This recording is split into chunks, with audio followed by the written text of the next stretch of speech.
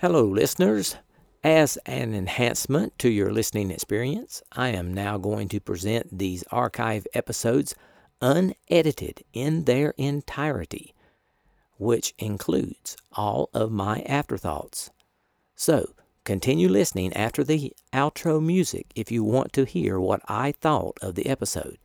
And if you're enjoying the podcast, please support it by going to the homepage, spacerockethistory.com, and clicking on the orange donate button or the Patreon link. Thanks. They'll come down this time to about 13 miles. It looks like their orbit is now 13 and a half, perhaps, miles over that landing site about midpoint in the moon as we look at it right on the equator. Then they will separate from the descent stage of their lunar module and begin the tricky maneuver of climbing back to 69-mile altitude and rejoining the command module. That separation involves this.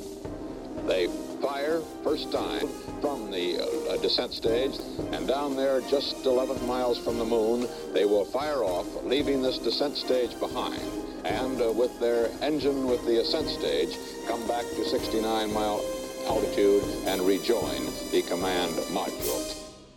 Hello and welcome. This is Michael Annis, and you're listening to episode 196 of the Space Rocket History Podcast.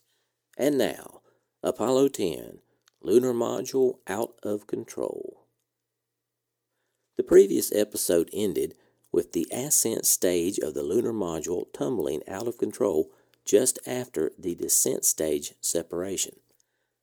I want to back up just about 37 minutes in mission time and provide more details as to what happened. But first, there was a strange occurrence at T plus 102 hours and 13 minutes. A whistling sound was heard in both the command module and the lunar module. Young was in the command module in contact with Cernan and Stafford in the lunar module. Now I'm going to read the transcript of the conversation, and then I will play the clip of it to make it easier to understand. Cernan: that music even sounds outer spacey, doesn't it? You hear that? That whistling sound? Stafford: yes. Cernan: whoo. Young: did you hear that whistling sound too? Cernan: yeah, sounds like, outer space type music. Young: I wonder what it is. Young: yes, I got it too. I was going to see who was outside. Now, I want to play the unedited clip of what I just read. Young in the command module is really hard to hear. You want some more brownies? Now. First, everybody's a little hungry. That music even sounds outer spacey, doesn't it? You hear that? That whistling sound? Yeah. Woo! Look at your... Yeah, it sounds like, outer space type music.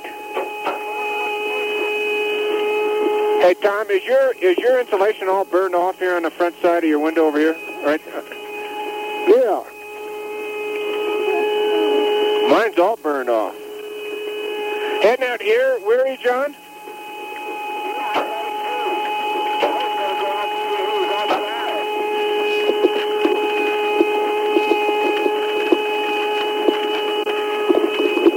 You might get thirsty in the future, Gino. Someone will fix you some grape juice.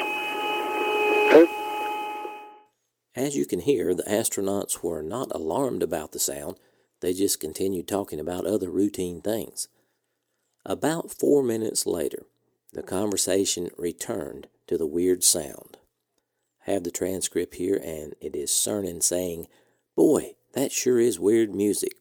Young: we're going to have to find out about that. Nobody will believe us.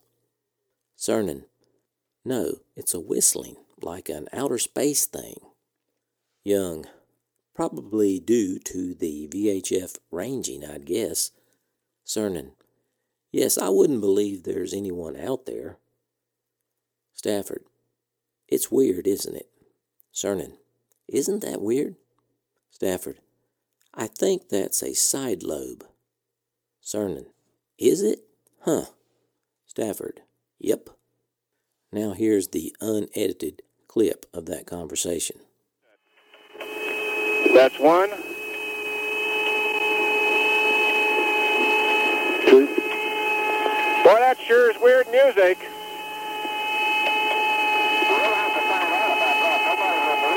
No. It's a whistling, you know, like an outer space type thing.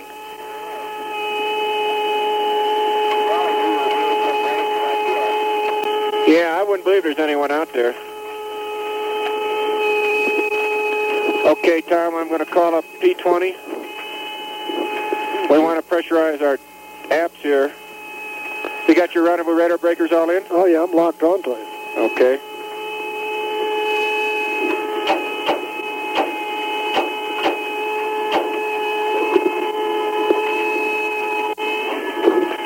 Maybe a side load. It's weird. Isn't that weird?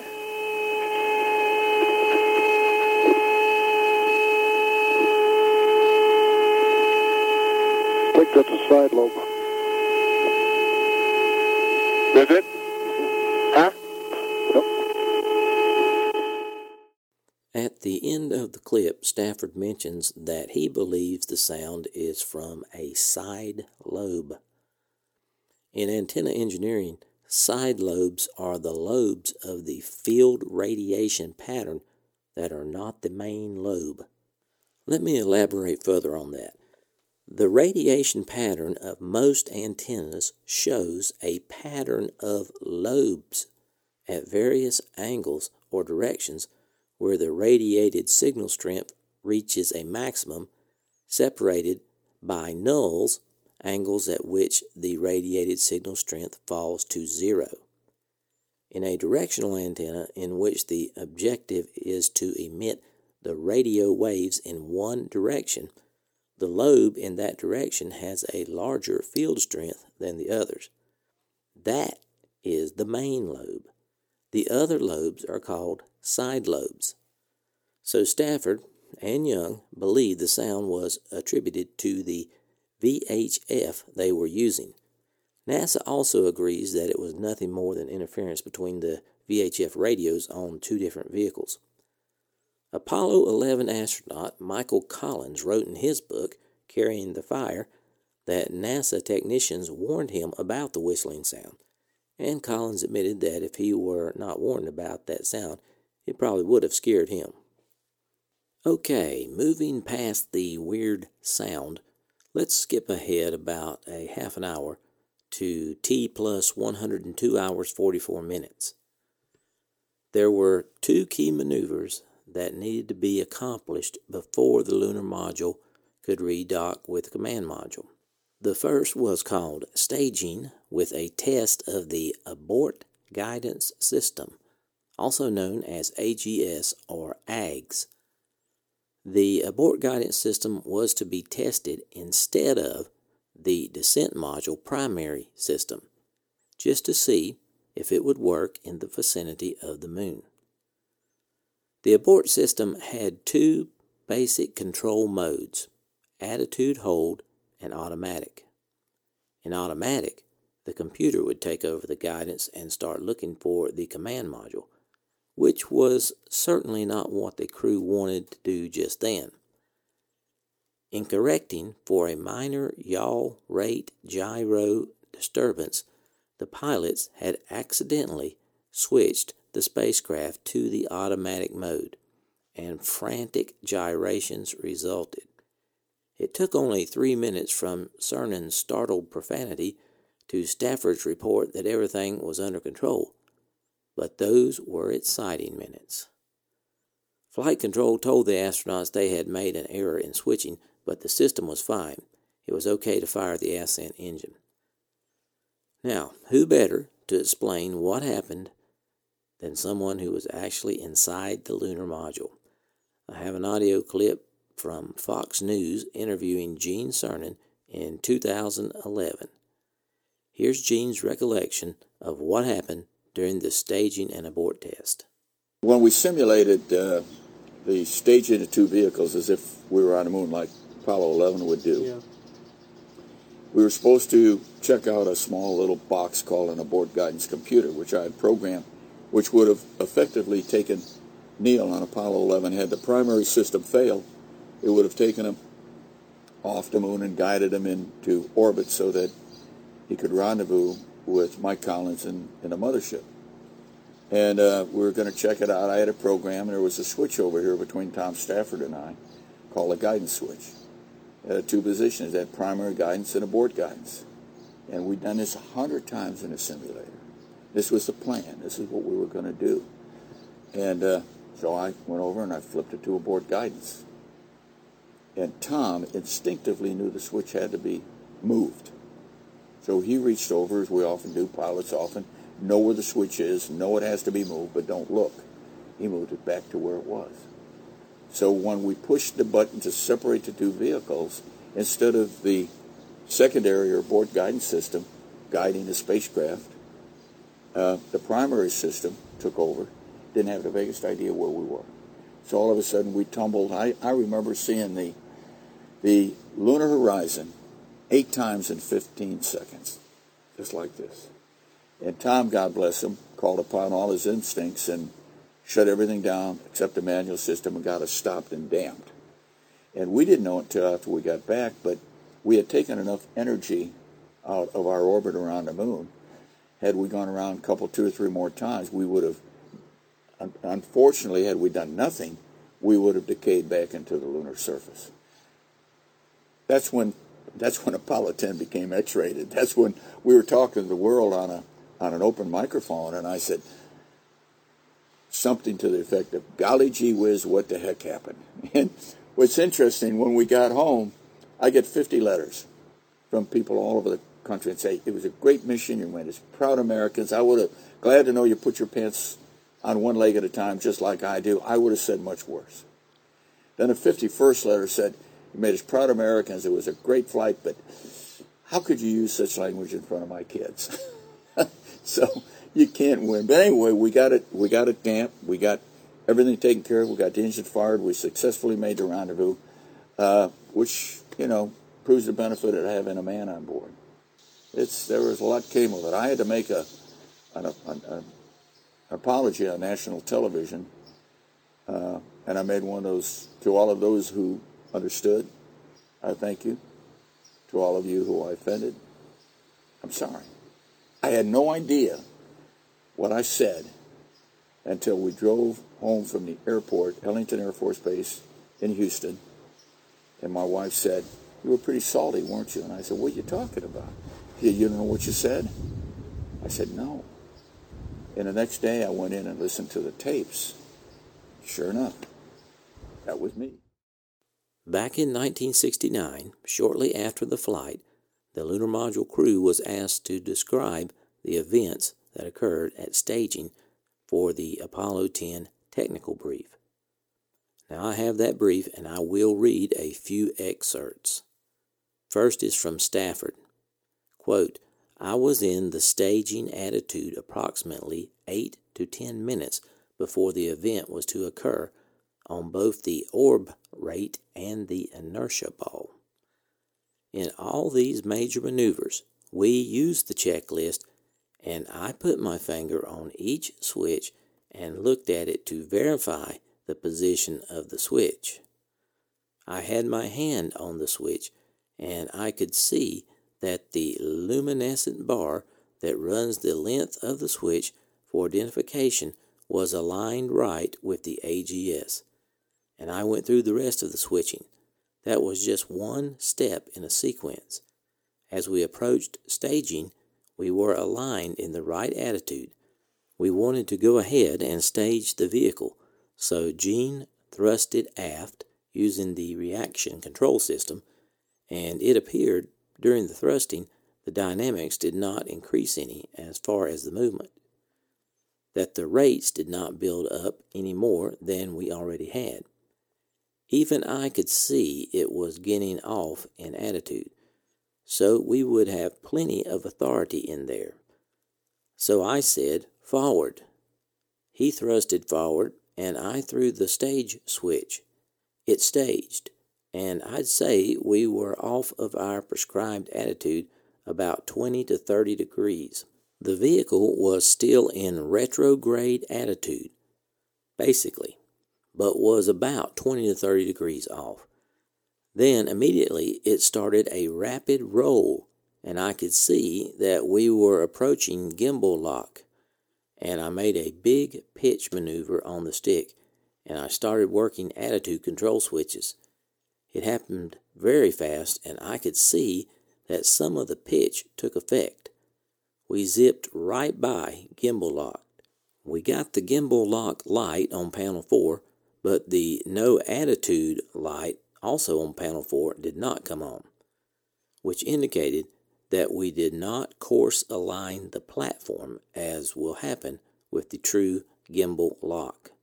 We got the vehicle under control after about, I'd estimate, a 360-degree maneuver.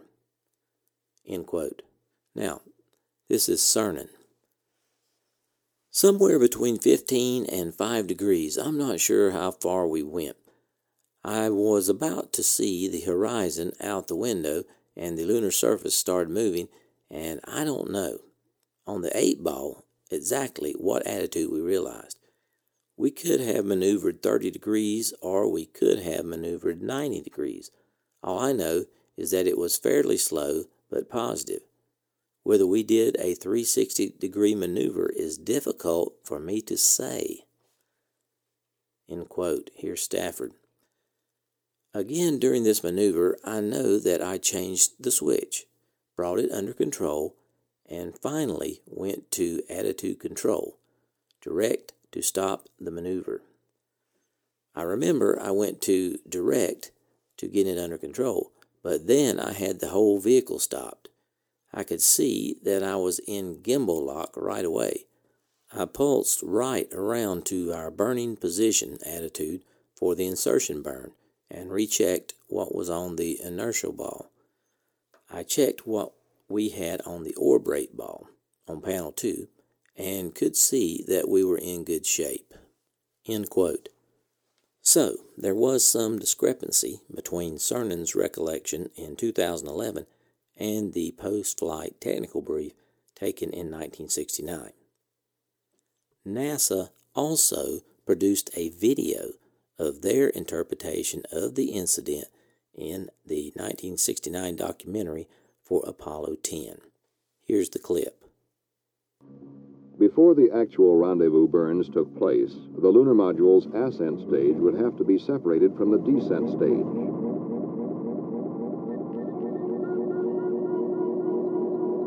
But during the separation, something went wrong. Snoopy began to roll rapidly. Get out of there, babe. And that's that last attitude. Snoop, Houston, we show you close to gimbal lock. Yeah, okay, something went wild there on that staging. And we're all set. We didn't lock it. We're going ahead to the autumn. Charlie Brown, Houston, they got staging. They had a wild gyration, though, but they got it under control. It was an unexpected system malfunction. Stafford and Cernan quickly had it under control. In fact, Tom Stafford and Gene Cernan were never in any kind of danger, but for a few seconds, they didn't know that. For Apollo 11, it would be found and corrected. So, according to the 1969 NASA documentary, the astronauts were never in any trouble. Now, this is in sharp contrast to what Gene Cernan recalled in his interview in 2011. So, I have the final clip, and it is the actual maneuver, so you can decide for yourself if the lunar module was in danger. Okay, I'm calling up 7. Okay, go. Okay, there it is. Okay, your TTCA is... Okay, that's that way, and then that way, right? I'll just take a little bit that way. Yep, because we're going to be awful light. Okay. We're going to... Mags, going to mode control. Okay.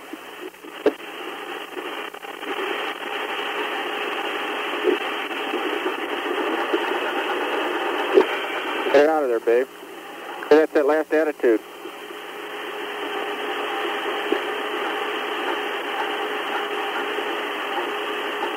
Something's wrong here. Hold it, Gino. Okay. Okay, try dead band men here.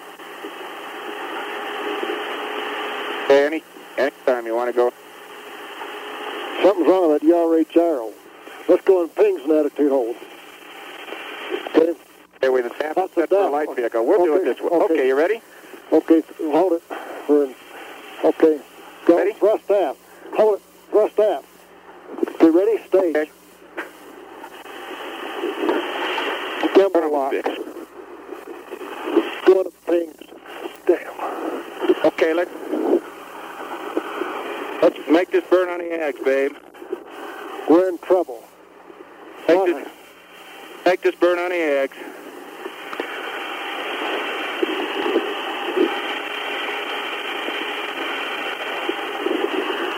Got a good staging. Let's make it on the eggs. How are the eggs? Are we okay?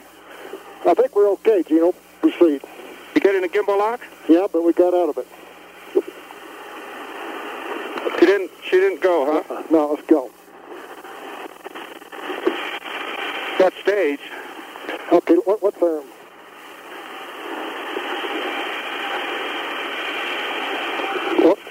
Did you call Pooh? Yep, Pooh's up, babe. Okay, what's our attitude for staging? What's our angle?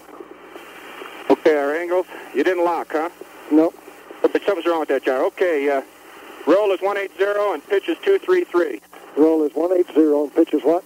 233. You better put my ball on inertial just to check them out, verify them, too. I can't reach it. So if you can put mine, you can verify it on the Ags.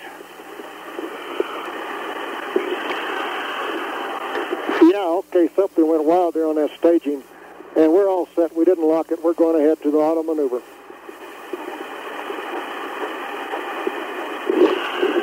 What the hell happened? Babe, I don't know.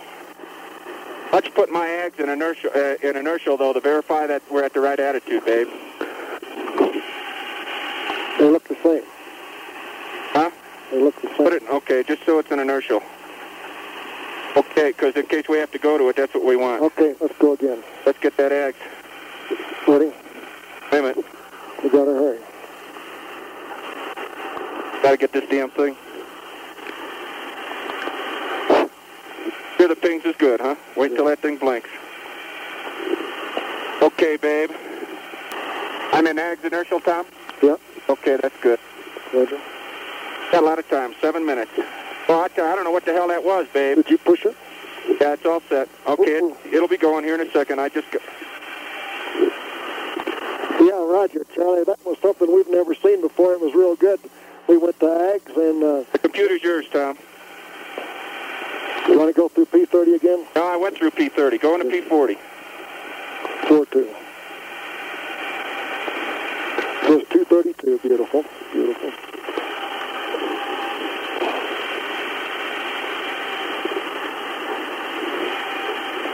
And let me tell you what happened there real quick as we come around with this insertion burn. Went to attitude dead band, started thrusting aft, and the thing just took off on us. And I could see we're coming up, and we're coming up to insertion, so I got a hold of it and tried to avoid gimbal lock, and guess I did. Looks like we got a good insertion out of it anyway, and a good staging out of it, and we're all set to go for insertion here. Okay, Tom, call 0686.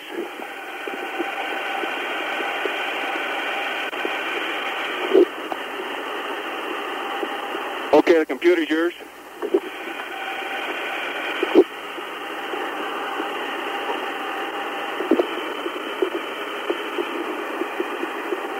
Are we going forwards or backwards? Oh, we're going backwards. That's where we want to go. Yeah, right. There's the oar brake ball. We're in good shape. I'll tell you, there was a moment there, Tom. Well, let's worry about it after we make this burn. I want to make sure the Ags is up for it. Okay, we're going to auto, and I'm going to let me call the DAP again. Okay. 1, 2, Never 0. did go into ping, so the DAP didn't do it to us. No. Okay, Charlie, we're with you. I think we got all our marbles. After firing the ascent stage, the lander flew what Stafford called a Dutch roll, yawing and pitching and snaking along. When the engine shut down, however, to the crew's surprise, the attitude and flight path to the command module were correct. Coming up in 10 minutes was the second maneuver the lunar module had to perform to get back to the command module. This was the ascent insertion burn. The ascent engine had to fire to change their orbital parameters in order to rendezvous with the command module. Here's the clip. Burn time is 15 seconds, so it's going to go in a hurry. That's the length of time the engine fires, 15 220 seconds. feet per second, 220.9. 50 seconds, 48. Maybe let's make this one. This is the one that sends them back out away from the moon's surface, back up to the 69-mile altitude where they can rendezvous and dock again with the 35 command seconds. ship. After armor's on, engine arm, ascent, axe controller, auto, deadband mirror, and we're set for this attitude on a burn. I'm counting down on 500. This 15-second baby. burn will increase their speed 141 miles an hour. Both in the command module are 9, 8, 7, 6, 5, 99, 3, 2, 1, burn. Burn? Okay. 160 to go. this is the simulation. 134 to go. You're burning. 100 to go. 78 to go. 50 to go. 20 to go. Stand by, Tom. Okay, I'll null them out. Oh, beautiful, beautiful. Charlie Brown, Houston, he got the burn off. We're in good shape. Oh boy. Outstanding. Okay. Congratulations to the 90.3 plus 0.1. Maybe that made me feel better. Call up Verb 82 when you get a chance. There's the egg says we made a good burn. Houston, we copy the residual, so that's great. So we got it. Oh, Roger, the burn looked real good. I tell you, we're down here where we can touch the top of some hills, though. Oh, I tell you, I thought we were wobbling all over the sky. I'm surprised those residuals ended up where they did.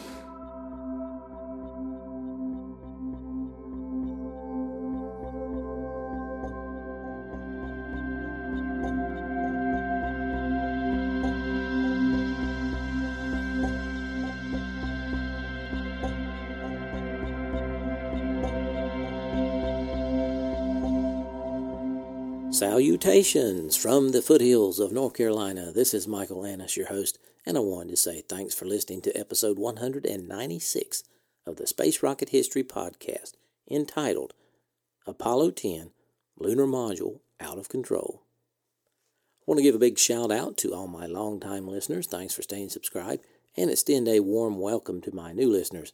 I'm glad you're here. Make sure you sign up for the email list and connect with me on Twitter and Facebook. You can do all that at the homepage at spacerockethistory.com.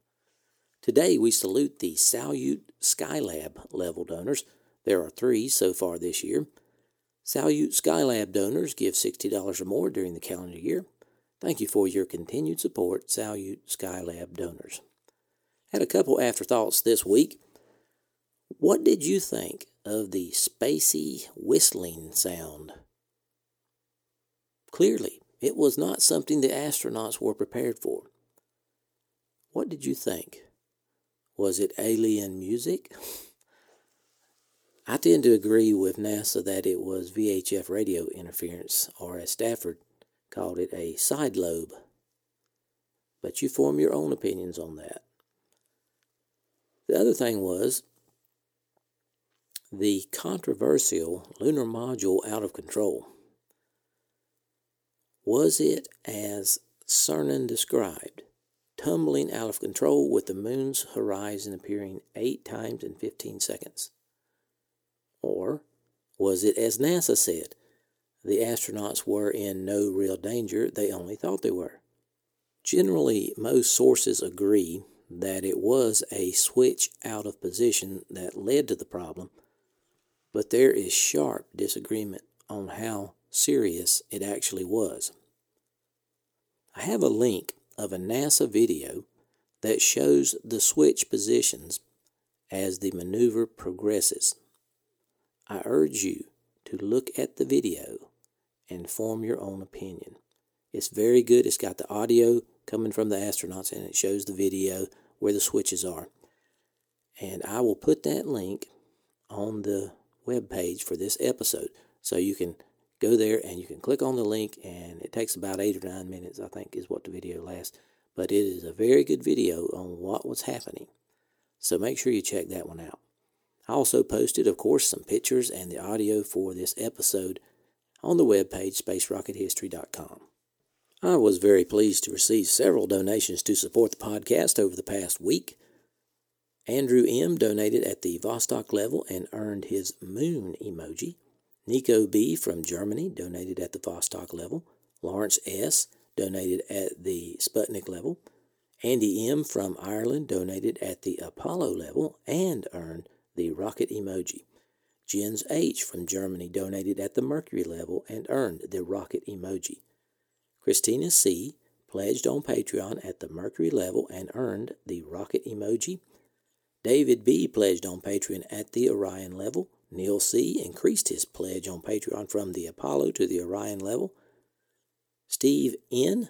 pledged on Patreon at the Orion level and earned the rocket emoji. And Mike E. pledged on Patreon at the Vostok level. So that brings us up to 95 Patreons with a goal of reaching 150, and the overall total of donors for this year is 114, with a goal of reaching 300 donors. Please keep in mind the Space Rocket History Podcast is entirely listener-supported. I depend upon your financial support to keep the podcast going. If you are enjoying the podcast and can afford to help, please do so. You don't have to donate much. You can make a one-time $10 donation at the Vostok level or sign up with Patreon for $1 per month, sort of like a voluntary subscription. To do that, just go to the homepage and click on the orange Donate button. All donors are rewarded with their name on the donors page on the website, spacerockethistory.com, based on their donation level. I want to encourage everyone to share the podcast. Feel free to link the homepage or a particular episode on all social media, and we will recognize all the retweeters at the end of February. This is the end of content for this episode. You are welcome to stay and listen to my random off-topic thoughts if you want. Thanks for sticking around, folks. I hope you enjoyed that episode. We will continue with Apollo 10 next week. In podcast news, I wanted to give you the statistics for the downloads for countries 11 through 20 for the month of January 2017. So that's the countries 11 through 20. I gave you 1, 2 through 10 last week. Number 11, Brazil. Number 12, New Zealand. 13, Austria. 14, Denmark. 15, Spain. 16, Japan. 17, Belgium. 18, Mexico. 19, Norway. And 20, Vietnam. I want to give a big shout out to all my listeners in countries 11 through 20. Thanks for listening. In other podcast news, don't forget we're coming up to the 200th episode. Get your Tang ready, and we will have the Tang ceremony on the 200th episode, and you can enjoy it with me, assuming you're not in the car driving. In personal news, I am planning my trip to Florida. Hopefully, I may get to view 2 launches down at the Cape. According to the website spaceflightnow.com, which is a very good website, there is a Falcon 9 launch on February 28th and a United Launch Alliance Delta IV flight on March 8th. And also, SpaceX has 2 more launches scheduled for March, so it is possible I could see 4 launches. But that's pretty optimistic because these launches tend to get scrubbed quite often. But we will hope for the best. Okay, that's all I have for this week. I'll try to get episode 197 up by next Thursday. So long for now.